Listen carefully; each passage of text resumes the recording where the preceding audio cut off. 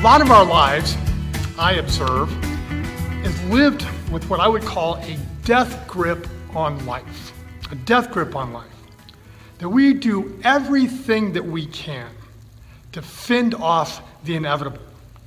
That we white knuckle it to our last breath. Look at the way that we address and approach healthcare. 1 in 5 Americans spend the last days of their life in ICU at the cost of around $10,000 per day.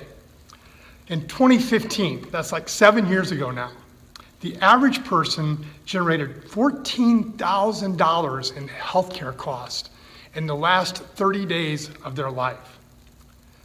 Last year, we spent $26.8 billion as Americans on gym memberships. 6% of those memberships didn't get used at all. 43% got used less than twice a week. So while we want health and fitness, we don't always have the discipline to achieve it. But all these things address the question, how can we make our lives last as long as possible? How can we live as long as we can? Look at our attention to safety. Collectively, Americans spent $20 billion on home security last year. 1 in 5 Americans installed home security systems in their house, spending an average of $1,200 per household. 70% of Americans say that they would pay an extra cost for the best safety features on a car or vehicle. So not only do we want to live as long as we can, we don't want to live, we want to figure out how to not get dead any sooner than we have to.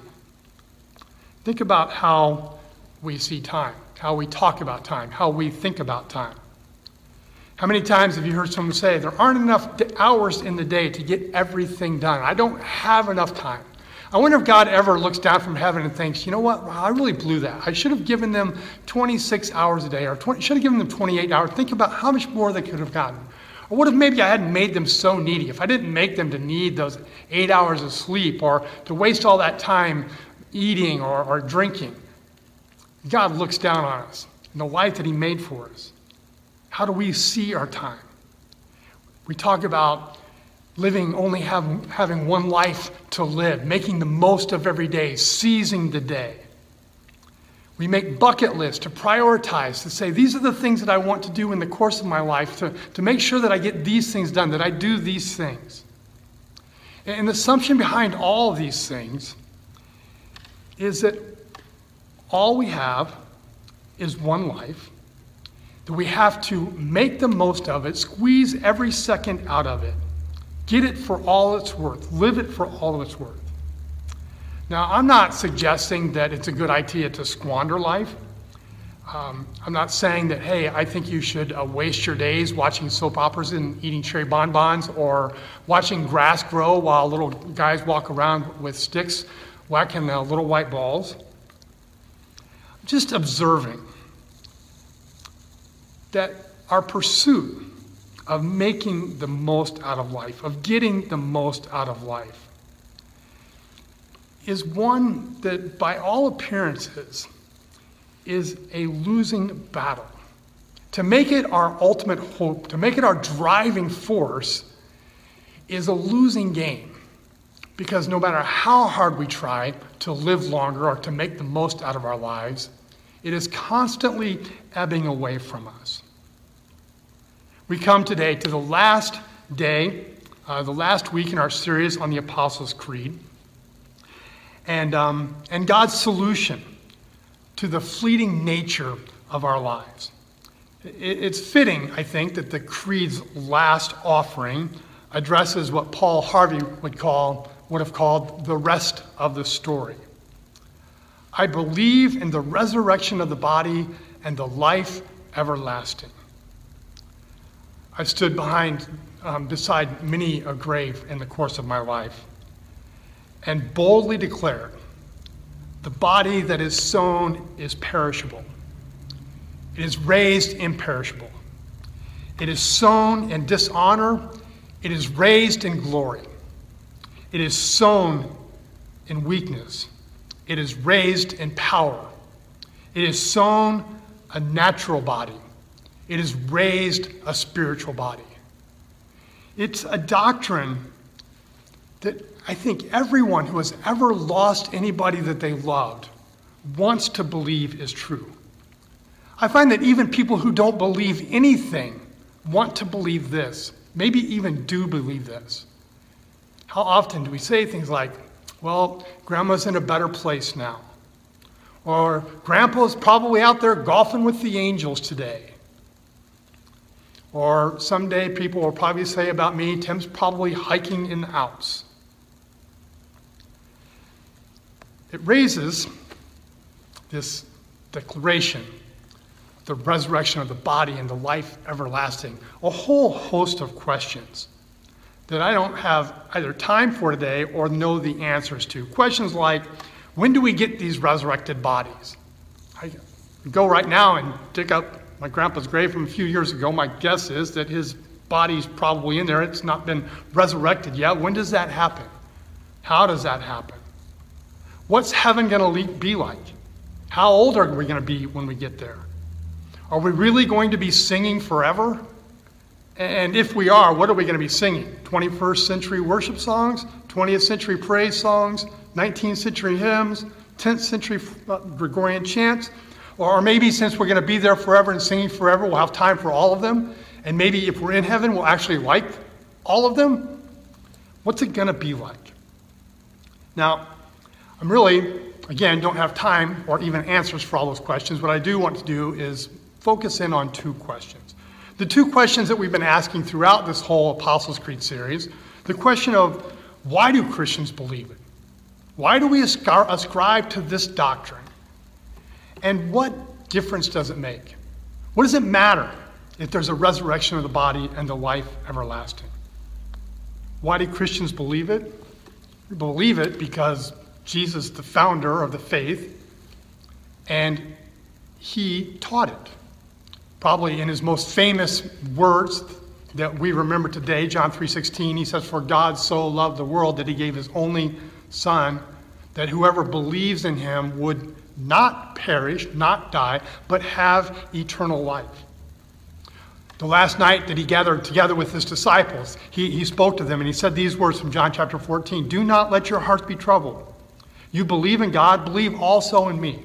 My Father has prepared many rooms in my house. If it were not so, I would have told you.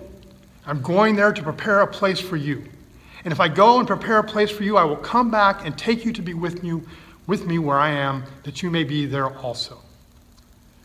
To the thief on the cross, even as he's taking his last breaths, he has this conversation and he says to the repentant thief, "Truly I tell you, today you will be with me in paradise." In these contexts and in many others, Jesus addresses this offering, his purpose, to make possible for us the resurrection and the life everlasting. And not only did he teach it, not only did he say it, he did it.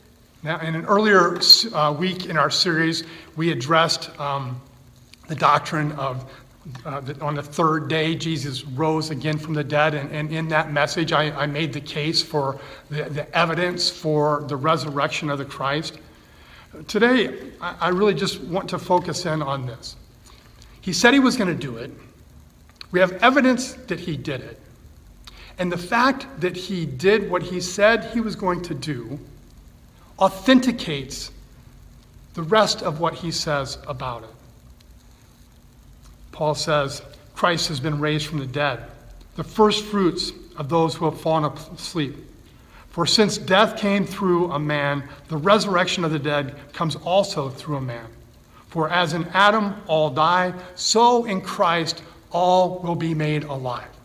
Jesus said he would rise again. Jesus rose again. Jesus says that he was the first and that many would come after him who would be raised again because he conquered death. But what difference does this make? Two of the most powerful forces in the universe are hope and fear. Hope, I like to define as a vision of a preferable future and an unwavering confidence that it will come to pass. Hope inspires people to pursue and to achieve great things. Hope sustains people through the face of seemingly insurmountable obstacles. Hope compels people to make great sacrifices in the pursuit of a better future for themselves, for their family, for other people. Today, my daughter Kaylee is doing an Ironman in Wisconsin.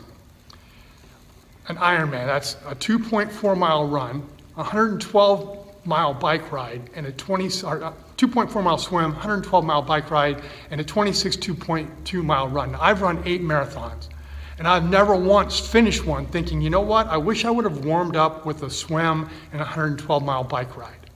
Why? Why is she doing it? Because she has hope for a better future for kids around the world. She has hope because she has seen the difference that clean water makes in their lives. And in that hope, she's compelled to go out to do this, to draw attention to both the need that exists in the world and the potential that we have to make a difference in that need, to change these kids' future. And so she's doing this in order to to bring about a better future for these kids. Hope is a powerful force. The second force is fear. Fear is the anticipation of impending doom. Fear invokes the response of fight. There's something that's threatening, something that I care about, something that I have, something that I want to keep, and I need to stand guard, I need to stand up and fight whatever it is that I need to do to protect that, whatever it is. Or sometimes, instead of fight, we fly. We run away. This is too great a fear. I don't want to face it. I don't want to confront it. I'm afraid to fight it. I'm going to avoid it. I'm going to run away. I'm going to leave it. Or third, fear invokes paralysis. I'm afraid to fight. I'm afraid to run. I don't know what to do. I don't know how to proceed. I don't know where to go. I don't know what to look to. And we're paralyzed, we freeze in place and do nothing. Fear is a bully. Fear, wherever it exists in our life, if we succumb to it, sets a boundary. I'm afraid of snakes. Well, let's just say I don't like snakes. So because I don't like snakes, fear them, I do everything that I can to avoid them. I'm in a classroom with my kids, one of my kids in elementary school. And 20 kids are sitting around a room, and they're introducing the kids to a snake, and they pull it out of its case, and they start passing it around the room. I don't want to touch the snake. I don't want to hold the snake. This fear that I have sets a boundary, so I pull myself back. I don't get to interact with the snake. Now, I'm completely, in this situation, I'm happy to the limitation of that fear. I embrace it. I don't need to overcome it. But some of the other fears that we have, when we succumb to them, have much greater cost. Right? If we've been hurt in a relationship, and because of that hurt, we're afraid to engage again, and we don't overcome that fear, it sets a boundary that prevents us from connecting in the ways that we were made to be in relationship with other people. If I'm afraid of the wilderness and I succumb to that fear, I don't get to go out on the trails, I don't get to climb the mountains, I don't get to do the things that I love to do. That's a fear, that's a limit I'm not willing to live, to endure, so I push through it. Fear sets boundaries.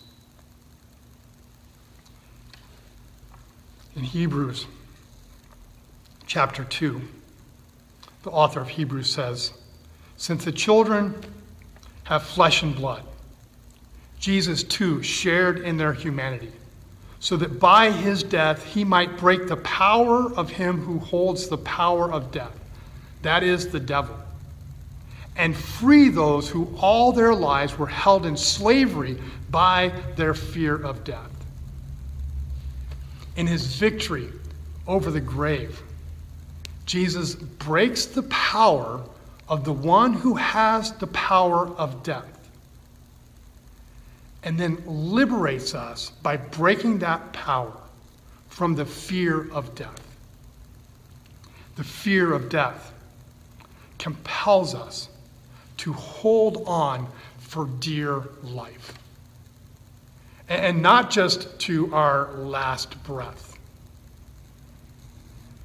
We hold on to dear life for all the heartbreaks, the little deaths along the way, losses that squash our dreams, that shrink our faith, that compromise our character, our integrity, that diminish our glory. The enemy, Jesus says, comes to steal, kill, and destroy. Not just the last breath, but the very lives that we live every day. He comes to take life away from us. And the fear of death and all of those little deaths stands in the way of the life that God created us for. Jesus says, I have come that you may have life and have it to the full. The promise of the resurrection of the body and the life everlasting puts a comma where trauma puts a period. Trauma says this is the end of the story. The loss is final, and it will never be different. The promise of everlasting life says but, says and. Says there's still another day. This is not the end of the story. This is not the last chapter. The promise of the resurrection of the body and the life everlasting puts an exclamation mark where fear puts a question.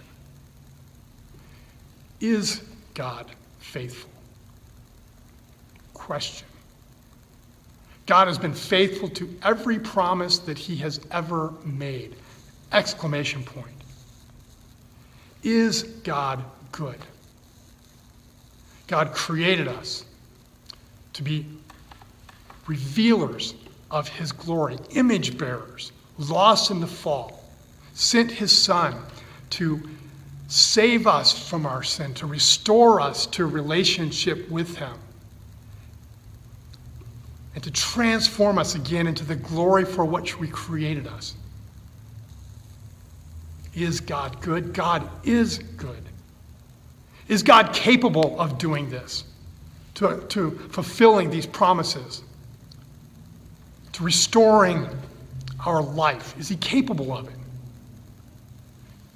God unleashed his power in a tomb to raise Jesus from the dead, to triumph over death once and for all. God is capable. I'm going to look at a passage that Paul wrote to the church in Corinth in 2 Corinthians chapter 4. And I think in this passage, Paul gives us a way to get a grip on our lives that's stronger than death. A grip that's stronger than death. Not a grip that's hanging on for dear life, but a grip that's stronger than the threat, than the fear of death itself.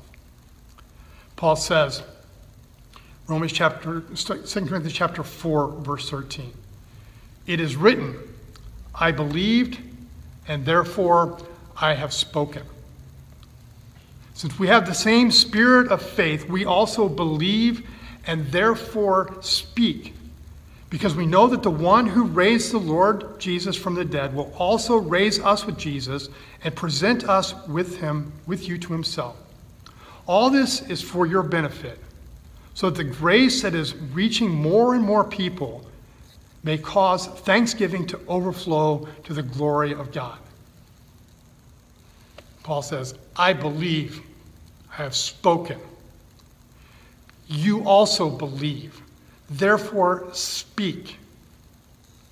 It's what we do every time we profess our faith in the Apostles' Creed. I believe. We're confessing our belief, our faith. Why? Because we forget. We forget what it is that we believe and why it is that we believe it and why it matters.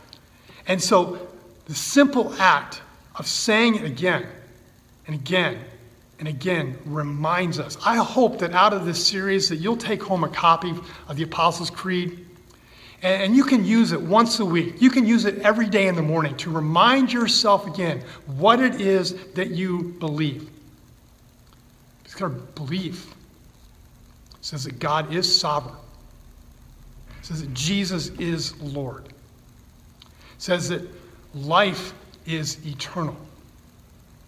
And that God has come for us and to us and is with us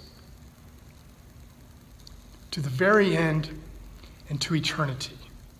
We confess our faith. We state what it is that we believe. Paul continues, therefore, we do not lose heart. Though outwardly we are wasting away, inwardly we are being renewed day by day. For our light and momentary troubles are achieving for us an eternal glory that far outweighs them all. If I did an honest analysis of my prayers, I would say that probably 90% of them address momentary troubles, what Paul would call momentary troubles, the stuff of life. God, help me with this situation. Help me figure out this problem. Help me address this. Help me get ready for this. Help me with this. God, show me the way with this. God, I pray for these people that I love. I pray for these people that I care about. All of these prayers, they're not bad prayers, right? We're instructed, cast all of your cares upon him, for he cares for you. But they're, many of them, not kingdom of God prayers. They're kingdom of Tim prayers. They're prayers that say, God, do this to help me with what I'm trying to do with my life. God, do this to direct me on a path that will help me achieve my goals. Yes, cast all your cares upon him, for he cares for you. But understand this, that our cares do not always jive with God's agenda. And God's agenda does not always speak to our cares in the ways that we would like for them to do when we pray, our kingdom come, our will be done. The quest for heaven on earth now is a recipe for anxiety, for frustration, for anger, for disappointment, and it is doomed to failure because every kingdom on earth, ours included, is wasting away. The counter, Paul says, to what's going on outside is not to rearrange it according to our wishes. He says the counter to what's going on outside is a work that's going on inside. Outside, we're wasting away day by day. Inwardly, we're being renewed day by day. Inwardly, God is doing something that is strengthening us to confront the external realities of our broken lives in a broken world. One of my favorite prayers started this summer from Ephesians chapter 3. I've probably said this a dozen times in the last 6 or 8 weeks in sermons. Paul prays, I pray that out of his glorious riches He may strengthen you with power through his Spirit in your inner being. Strengthen you with power in his Spirit in your inner being, so that Christ may dwell where? In your hearts through faith. And I pray that you, being rooted and established in love, may have the power together with all the Lord's holy people to grasp how wide and long and high and deep is the love of Christ, and to know this love that surpasses knowledge, so that you may be filled inside to the measure of all the fullness of God. We state what we believe. We state what it is that we believe. We profess our faith. We tend to our souls. We pray for the work that God is doing in us to come into fruition, to strengthen us, to help us, to hold us together, to build in us resilience to face the wasting away of our lives. And Paul continues, so we fix our eyes not on what is seen, but on what is unseen. Because what is seen is temporary, but what is unseen is eternal. What are your eyes fixed on today? All the things you have to do this week? The stack of bills on your desk? The doctor's appointment later in the week?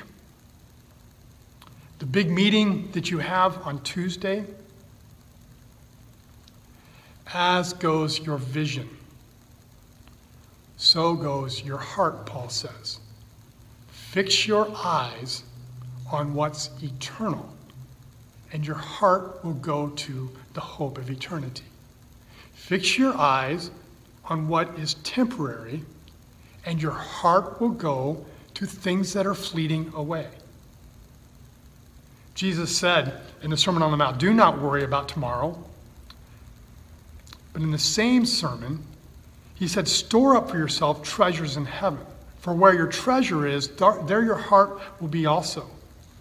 Don't worry about your life, but do invest in your future.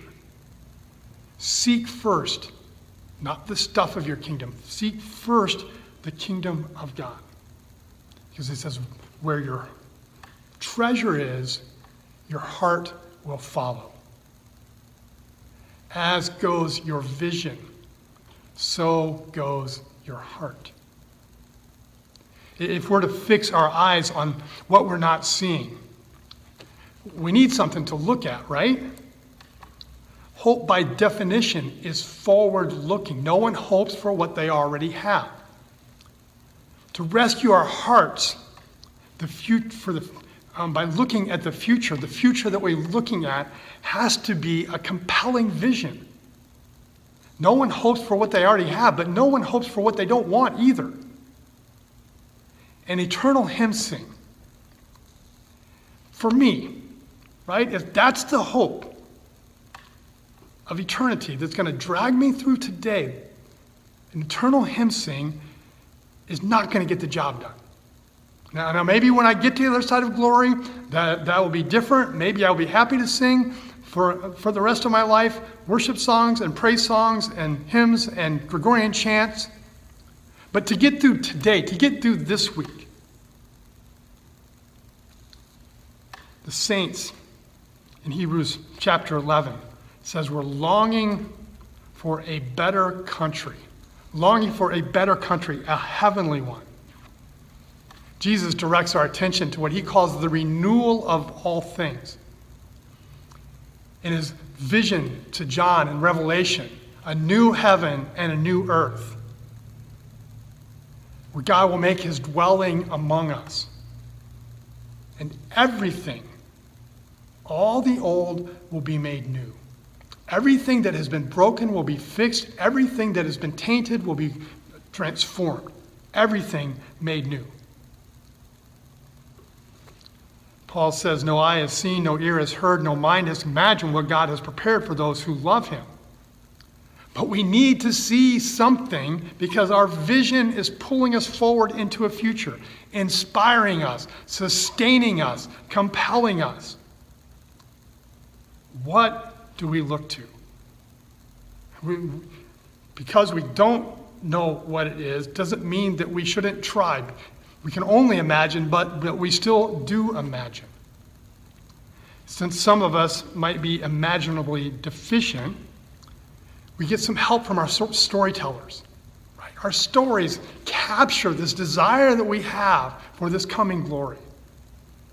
The restoration of the Casa Madrigal in the movie Encanto, or the castle in The Beauty and the Beast, the coronation scene in The Lion and the Witch and the Wardrobe, or in The Lord of the Rings, the transformation of the ship lying at the bottom of the ocean in the Titanic when light begins to pierce through the windows and the ship rises to the surface again and is restored to its former glory.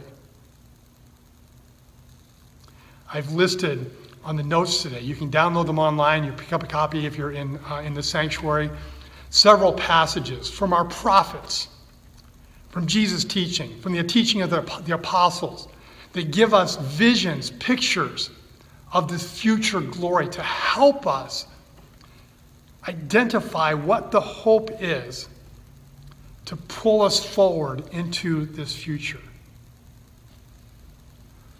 Looking forward and being strengthened inward makes it possible for us to live hopeful, heartful, faithful lives. Loosening our grip on our compulsion, obsession with staying alive, and strengthening our grip on abundant life, both now and for eternity. That even as we're wasting away, every loss has a comma, not a period. Paul, at the end of his life, he was under arrest. He was anticipating his, most likely he was going to be executed for the charges against him. And he writes to his friends at the church in Philippi. And he says this, he says, "For me to live is Christ, and to die is gain." He's in this sweet spot of saying, I love my life, and I'm here because God has me here for a purpose, and I live it to his glory. For me to live is Christ. And when he takes me home, when it's time for me to go, I have the gain, the reward of eternity. That is a heart that has been strengthened inwardly, that is fixed on future glory, that is declaring its confidence, its faith, not just in the promise, but in the one who made it. Where are you today in your journey? Where are you? Say with me again the words of the Apostles' Creed, declaring our hope for our lives, even today, in all of its woes. I believe in God the Father Almighty, maker of heaven and earth, and in Jesus Christ, his only Son, our Lord, who was conceived by the Holy Spirit, born of the Virgin Mary, suffered under Pontius Pilate, was crucified, dead, and buried. He descended to the dead. He ascended into heaven and sits on the right hand of God the Father Almighty. From then he will come to judge the living and the dead. I believe in the Holy Spirit, the holy Christian church, the communion of saints, the forgiveness of sins, the resurrection of the body, and the life everlasting. Amen. Lord, thank you that you are the Alpha and the Omega, the same yesterday, today, and tomorrow. And though we live in ever-changing lives in an ever-changing world, we have a God who is unchanging and who is faithful. Give us eyes to see, ears to hear, faith to believe, beyond the world that we live in, to the world that you created and the world that you are restoring, a new heaven and a new earth, and to live heart-filled, faith-filled, hope-filled lives today. Pray in Jesus' name, amen.